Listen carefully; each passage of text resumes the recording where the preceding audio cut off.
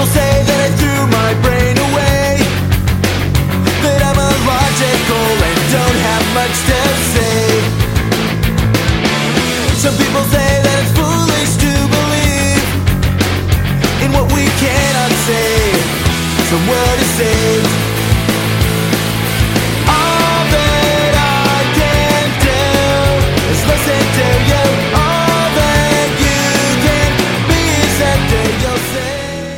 Well, thank you again for joining me on this episode of the Freed Thinker podcast. As always, I'm your host, Tyler Vella. In this episode, I'm going to do something a little bit different than normal. I'm actually going to start a series walking through the book of Judges. So a lot of people have asked me, based on my work on Genesis 1 and how I advocated for a redemptive historical reading of Genesis 1, how this might play out and how we use this type of hermeneutics and exposition when we're dealing with other books, other historical books. And so I thought, well, I've taught through most of the Old Testament during Sunday school, so why not go through a little bit here? And I can go through the book of Judges. For those of you who know me, I think Judges is a radically underutilized book in the canon. I think it's one that is often overlooked, but has a primary role in the transition from the Pentateuch up through the book of,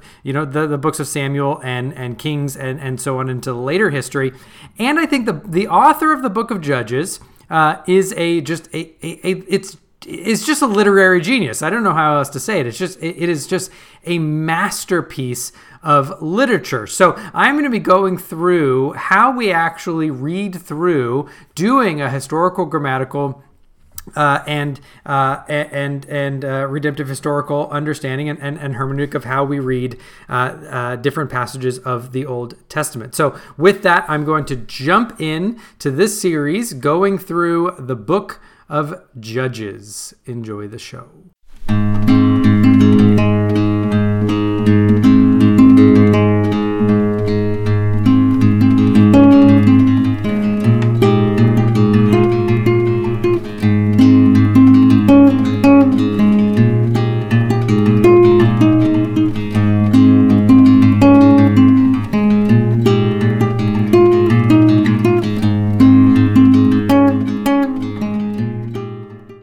All right, so the book of Judges. This book is primarily about the failed mission of Israel to follow up on the campaign from the book of Joshua and take all of the land. So we're going to go through some preliminaries and then work our way through the book. I think this probably will take, 3 or 4 episodes to get through the book of Judges, so I hope you enjoy this. First of all, what is Judges? So the term Judges is Sophatim, and this is the same name used in the Septuagint and the Vulgate, and it means judges or one who judges. Now, the purpose of Judges is a little bit up for debate. And part of that is it's going to depend on your view of how you understand the relationship between the book and whether how it plays out on some of the pro or anti-monarchical themes in the book. That is, the book can be read somewhat in favor of the monarchy and somewhat it can stress kind of an anti-monarchical theme. And so depending on how you see the emphasis of those and how they're related to the broader kind of redemptive flow within the Old Testament is going to determine how you think about the purpose of the writing of the book. So what is the relationship of the pro-monarchical and anti-monarchical themes? So some scholars are going to stress the anti-monarchical theme. They're going to say that Judges is an anti-monarchical polemic by an exilic author who's calling for a return to the theocratic reign, right? This is someone who thinks that this is, someone that's in the exile post the breakdown of the kingdom. They're looking back. They're saying, look, the monarchy has failed. We need to return to a situation when God is the ultimate king and he actually directly raises up rulers as he needs it. We need to go back to a decentralized state where God can work that way, where we're freed from the encumbrance hindrances of human institutions, and especially this kind of bureaucratic monarchy, this bureaucratic state, right? So this is going to be a view of someone like Dumbrell. Okay, so what are the problems? The idea of a king was never lost. They never kind of lost that sight in the post-exilic period, right? There's Psalms and prophets kind of both kept that hope alive. And the reason for that is because of the promises specifically for a king in the line of David. So there seems to be, for those who stress that this is an anti-monarchical book in the post-exile, it seems to miss that in the exile and after the exile, the Jews seem to still cling to the hope of the king, the true king, the ultimate king in the line of David. And so the book of Judges, if it was written during the exile or slightly after the exile, and it really has this anti-monarchical theme, it really would be at odds with the broader hopeful anticipation for the king in the line of David. Now, some of the anti-monarchical statements may not actually be against the monarchy as well. So that's another problem. But they could be against reasons for the request of the monarchy. That is, against a certain type of monarchy, and we are going to talk about how that comes about when we start going through the exposition. But the people seem to be calling in the book of Judges for a certain kind of monarchy, that is a monarchy like the surrounding nations. And so that while this might not be anti-monarchical full stop, it could be saying, hey, in the exile or post-exile, let's not try to go to these types of monarchies. We've seen what happens when we demand a monarchy like the nations. Let's continue to look for the king like David. So it might be a certain type of monarchy. And that is certainly possible, but that is very nuanced. The other view is that the Judges, the purpose is not pro-monarchy, right? This is the view of Bloch in the NAC series, right? They're going to say that this is too political and it doesn't take into consideration the spiritual aspects of the book. They're going to say it's a prophetic book. It's not a political tractate. The theme of Judges is the Canaanization of the Israelite society during the period of the settlement, and so they're going to look to that, and they're going to kind of go really strongly against that. They're going to say Judges fits best in a period of the apostasy of Manasseh because of the parallels between the two. Then this would make Judges a kind of a wake-up call to the Jews during the reign that they were being corrupted like they were during the time of Judges. If you want to situate where we are during the reign of Manasseh, you can go and look at any of the kings, just look up kings charts online, situate where we are in the kings, right? So Hezekiah was a good king, followed by Manasseh, who was a very, very bad king. And so they're going to say, well, this kind of fits well with this transition from a good king to a bad king. We see the construction of cultic installations for Canaanite deities. We see this in Gideon and in Micah, that they're offering the children as sacrifices, like that we see in the Jephthah cycle, that they're shedding a lot of innocent blood, like Abimelech. There's questions, right? So are not the political issues of the lack of a king and the spiritual issues of apostasy related to each other? Right? Did the Canaanization happen because there was not a righteous king?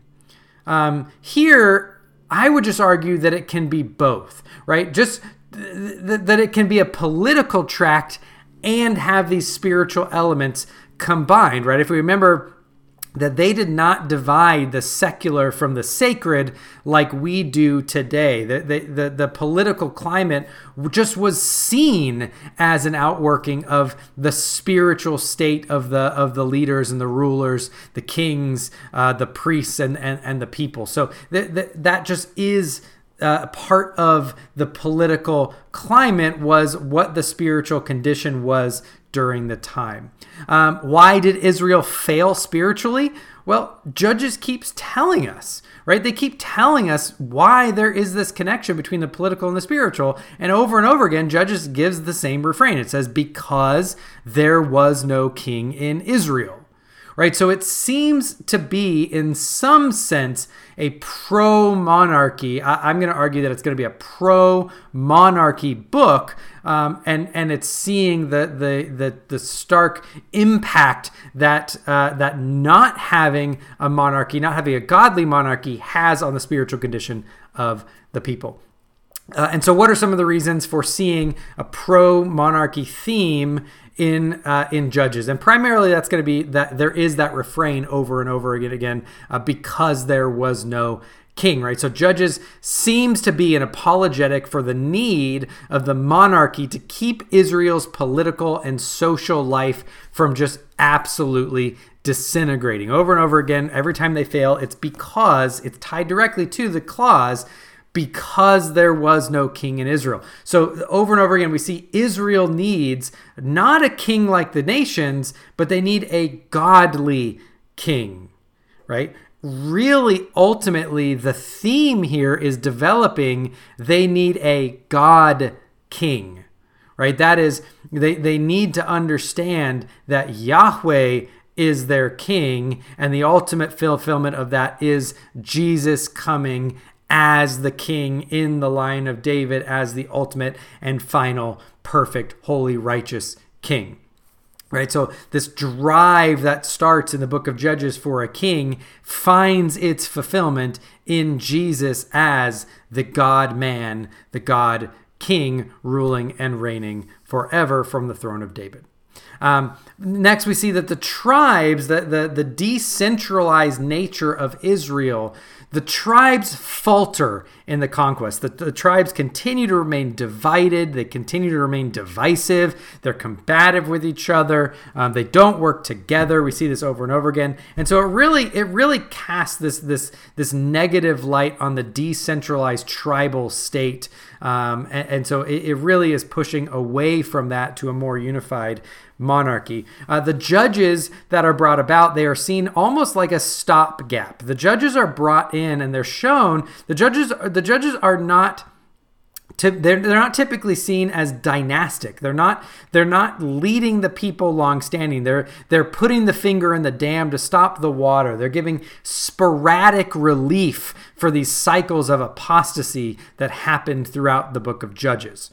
So the tribes fail. The judges ultimately fail. If you actually see how they go through, we'll talk about the kind of the downward cycle of the judges. But the other people who were supposed to protect the people, the Levites failed, right? The priests failed. So you have the tribes failed, the judges failed, and the priests failed. They failed to provide stability in the cultic and social life of Israel like they were supposed to. This is seen in spades in the double conclusion at the end of the book, which is just a massive polemic against the corruption of the Levites during the time of the judges. The Levites are actually almost highlighted as being, rather than the protectors of the purity of the people, they are seen as just corrupt and wicked, and the Levites are actually kind of leading the paganization, the Canaanization of the people. And so it was seen that a king, a godly king, would help curb this Canaanization of Israel. Now, in this view, Judges was written, in this pro-monarchical view, Judges would have been written fairly early in David's life and reign, most likely when he was king over Hebron, but not over all of Israel, right? So scholars like Davis and Drumbell and Kitchen are going to highlight this. And the reason for that is that it seems to be an apology, again, not just for a monarchy full stop, but for a specific godly monarchy, the monarchy that God has promised. And you don't get that till David, right? So this seems to be an apology primarily for the Davidic monarchy. So why do we say, well, it's not just the Davidic monarchy? Why couldn't the Davidic monarchy be post-exile? Why are we saying that it's David's life in the reign when he was king over Hebron, but not before all of Israel had united? There's a couple of reasons for that. One of those is that there's an appeal to the northern tribes, especially to Benjamin, to unite under David's leadership, right? That's a key component to uniting the kingdom under David. That's because Saul was from the tribe of Benjamin, and Benjamin formed kind of the hardcore of the Davidic opposition. We can see the murder of Abner by Joab and David's relationship with the Philistines really cast suspicion on David's right to reign, right? Saul dies in the last battle with the Philistines. And so like they're seeing, okay, well, David kind of was friendly with some Philistines. And so is David a traitor and so on and so forth. So there's a lot of reason David is with the Philistines in the first place because Saul was hunting him down because God had chosen David over creating a dynasty with Saul. But that created tension with Benjamin, right? But think about the material that was selected for the book of Judges. The material that's selected really seems to help make the case for Davidic kingship, right? So Benjamin is not seen in a great light in the book of Judges. You can read this in the Old Testament, in the introduction to the Old Testament by Longman, where the story of the Levite and his concubine raises questions, right? Who will you treat well? Right? The idea is that you'll treat someone from Bethlehem well. Who will treat you poorly? Well, someone from Gibeah is going to be the person that's going to treat you poorly, right? Someone from Gibeah is a Benjaminite. It kind of has this idea, who's going to remove the alien, the foreigners from Jebus and make it safe for the Israelite? Well, the story appears to advocate loyalty from the northern tribes to a family in Bethlehem rather than a family from the corrupt Gibeah, which is Saul and his descendants are from Gibeah, which is a very pro-David, very anti-Saul kind of polemic. So it's suggesting that you have this early date in the monarchy where they still are trying to give this polemic saying, look, Saul is not the rightful king. Stop looking to him and his descendants. Go to David. Go to the one from Bethlehem. Go to the one that can actually deliver you. Go to the one that will treat you well, right? Judah in the book of Judges takes the lead, and the southern tribes have success in Judges driving out the Canaanites whenever Judah takes the lead, right? So you have this really strong emphasis on Judah over the Benjaminites. Now, just because that pro-monarchical theme, pro-Judah, pro-David, just because that may have been the intent of the author, God still orders the book to have meaning throughout church history, right? So this is that difference between the original meaning for the original audience and the biblical elaboration and use of the book throughout the rest of the canon. And for if you're interested in a study of that, I highly recommend Richard Pratt's book. He gave us stories. If you really want to dig into the difference between the original kind of authorial intent in their immediate context, and then the canonical use of a book and the expanding of that throughout the rest of the canon. Pratt's book, He Gave a Story, has some really excellent work on that, right? So you can see biblical elaboration, for example.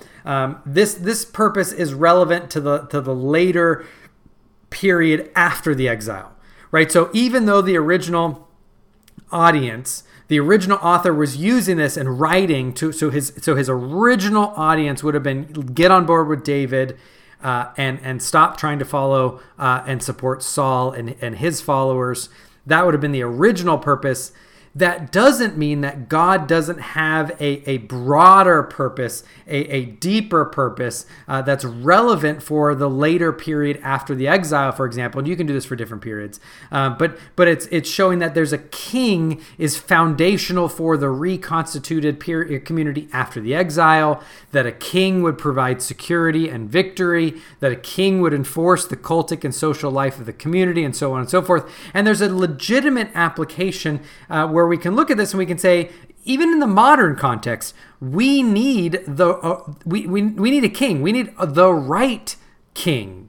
Right? We need a king who establishes the community through his work, a king who offers true rest and true peace and true security, a king who does battle with the enemy and wins the victory for us, who is our true judge and deliverer, the true king from Bethlehem, the true son of David. Who is that? That is Jesus Christ. Again, so you can see, just because the original author may have had this pro-monarchical theme, it doesn't mean that therefore it doesn't have this kind of snowballing effect as it goes down through church history.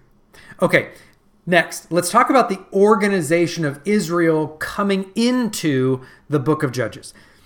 Israel at the time, starting at the book of Judges, coming out of Joshua, is really a decentralized state. It's a loose confederation of tribes, right? So the Mosaic covenant community really was a group of tribes that were bound together kind of under this constitution of a Mosaic covenant that constituted the nation.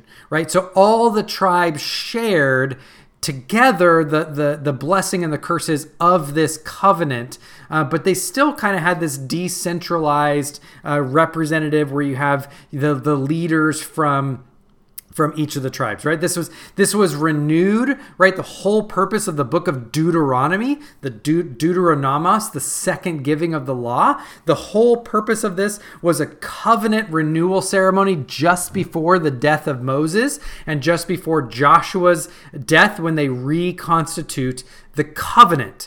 Right, so you have this reconstitution of the covenant, re-solidifying that confederation of tribes underneath the Mosaic administration. They are decentrally organized. Right, Yahweh is the king, but there's no standing army. Right, they didn't have a trained military, a kind of a standing militia. They would raise up, men of fighting age whenever they had to do something, but they didn't have a trained army. Right, they weren't Rome. Right, they weren't Babylon. They weren't Assyria. They didn't have these kind of active military campaigns, and they didn't have a capital. Right, early on, the capital was wherever the ark was. Right, wherever the Ark of the Covenant was viewed as the center of power in the confederation of tribes. Right, so that was the organization. This had some downsides, right, because the tribes don't always act together as a group. Right. And in fact, sometimes they just downright competed with each other, right? One troop would not always send aid to help the other tribes like they were supposed to, right? They're not always on the same page on where they should go and when they should go and how they should go battle and who's going to send tribes. And well, there's one episode where one tribe wants to kind of stay behind and settle on the land a little bit outside of where they were supposed to go, and so they didn't want to send people to this military campaign, and on and on and on, right? So you have kind of these problems arise from the decentralized confederation of tribes. The leaders of the nation, right? There is authority in the elders that are represented from each of the tribes, and they are underneath the ultimate authority of the priest.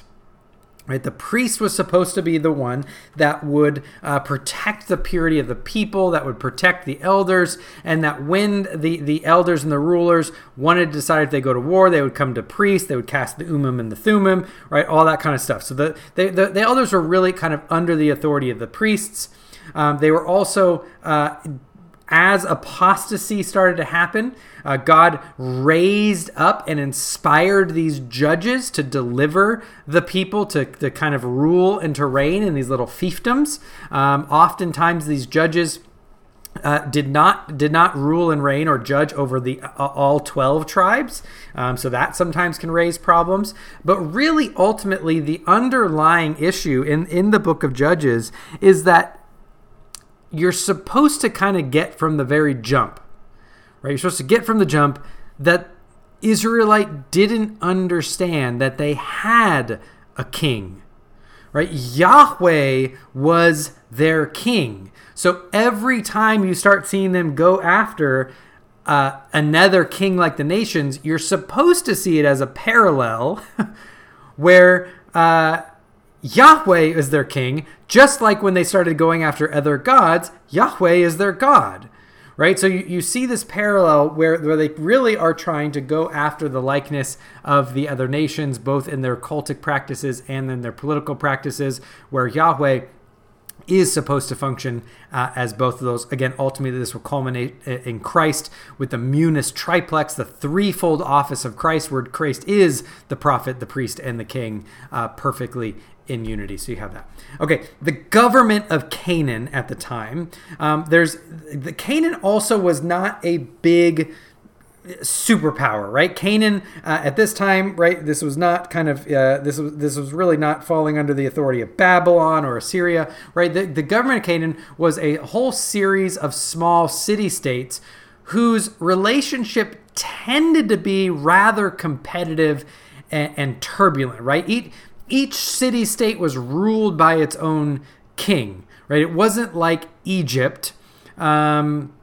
That really had a central government, although at this time, we can tell from things like the Amarna letters, Egypt really did have a lot of control over the region, right? So, but Egypt was kind of like, as long as they paid their taxes and didn't cause too many problems, think of Egypt, even though they were like the superpower that were kind of overseeing everything, they were more like the absentee landlord, right? They collected the rent, but they didn't really care if the lights were on and the water was working. And so really, while Egypt is there, there's a lot of internal conflict that's happening between all of these competing city-states. Okay.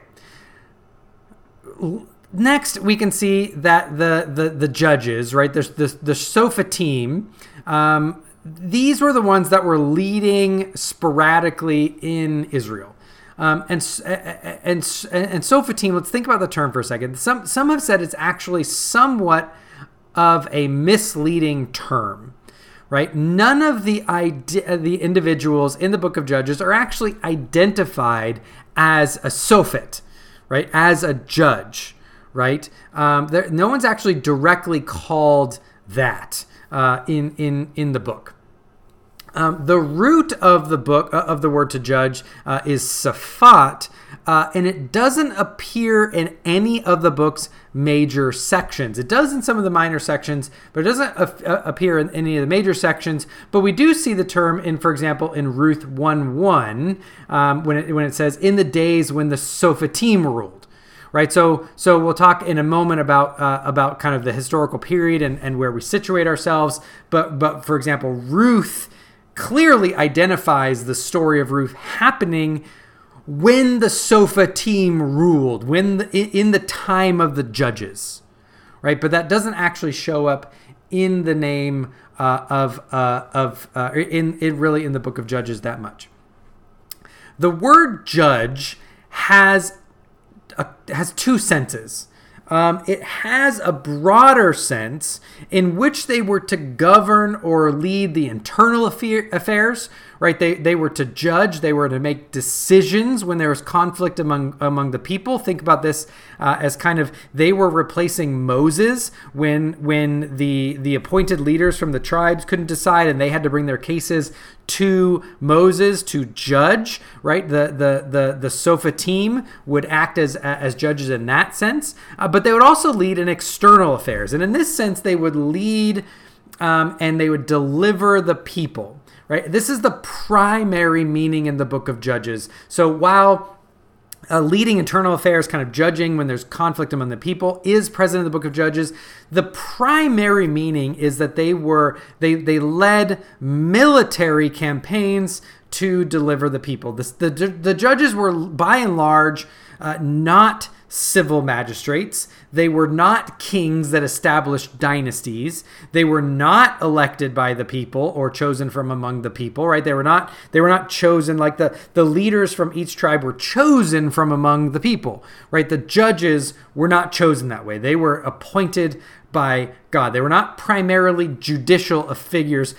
Deborah seems to be a very clear exception to this, where she seems to have actually served as somewhat of a civil magistrate and kind of had this judicial function while also acting to deliver her people. Although Deborah actually kind of led and delivered in kind of a second order, behind the scenes, kind of pulling the strings type of way. So even her leadership is a little bit different for that. But primarily, with the exception of Deborah, the judges were, again, primarily military leaders. They were, by and large, spontaneously raised up by God to deliver God's people from a specific oppressor. And sometimes, though not always, they were endowed with God's Spirit. Right? And we have to remember being filled with the Spirit in this Old Testament context. Saul is filled with the Spirit. We're not talking about the same thing as when the Holy Spirit regenerate and takes up its abode in the life of the Christian believer. Right? This is more of an enabling for a specific task, for a specific work. Right, so that's really what it means when it says they were filled with the Spirit. They were enabled for this specific task, and we'll talk about what that means throughout the book of Judges again, because sometimes when we think of being indwelled by the Spirit, we think of it in a very soteriological sense. Okay, so what about the historical background of the period of the Judges? The Judges the Judges really is nestled between. So after the exile, after Egypt, they wander in the wilderness. There's the conquest of Joshua, then the period of the Judges, followed by the uniting of the kingdom, right? Initially with Saul starts to do it, and then it gets united under David and Solomon, and then you have the division of the kingdom following that. So the Judges appears to fall sometime around the 14th to the 11th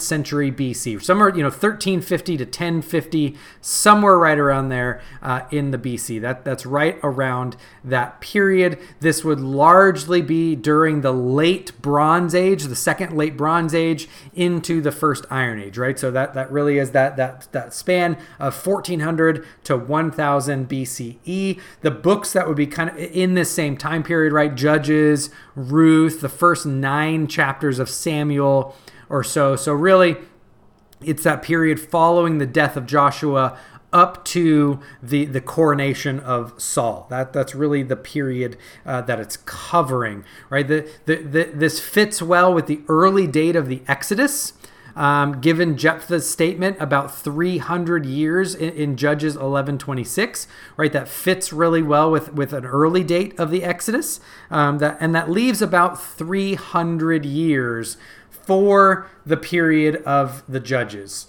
So it really, a lot of timelines are going to see Exodus happening somewhere around 1446. The conquest happening, wander for 40 years. So the conquest happening around 1406 to about 1350. And then the Judges happening up through Samuel and the coronation of Saul. We have a pretty good date for the coronation of Saul in 1051.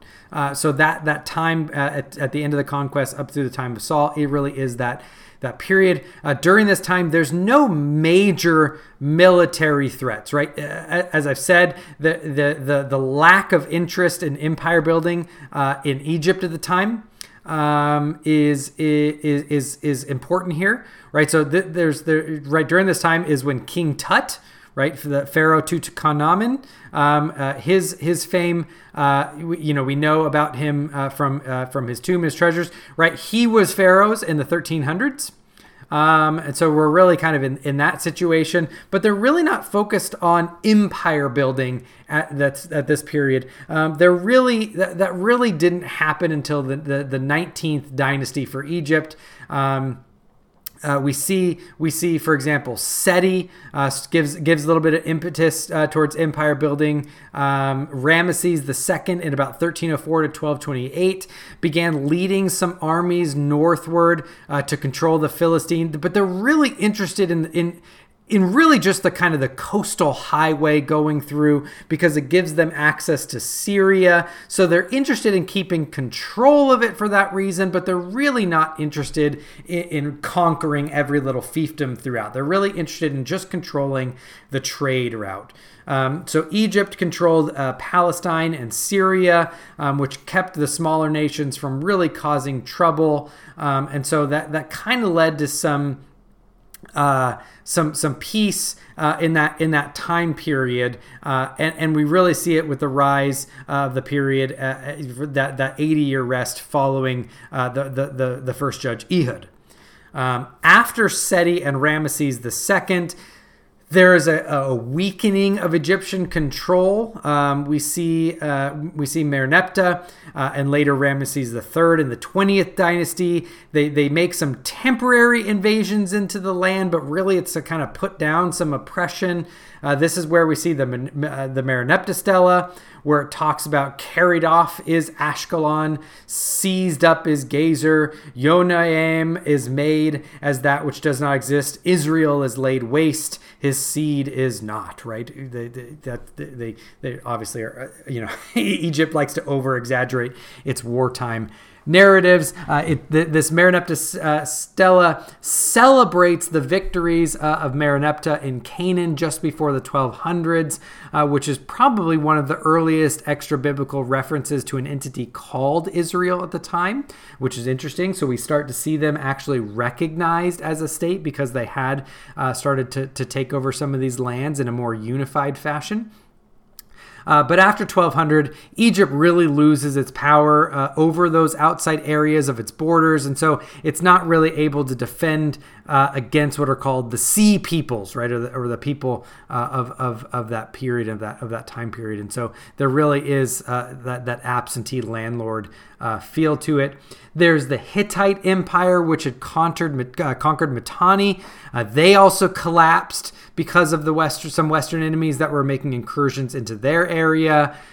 Assyria was largely weak at this period of time. So Assyria was on the ascendancy, but they're still mostly weak. They don't really become a strong power until about the 9th century.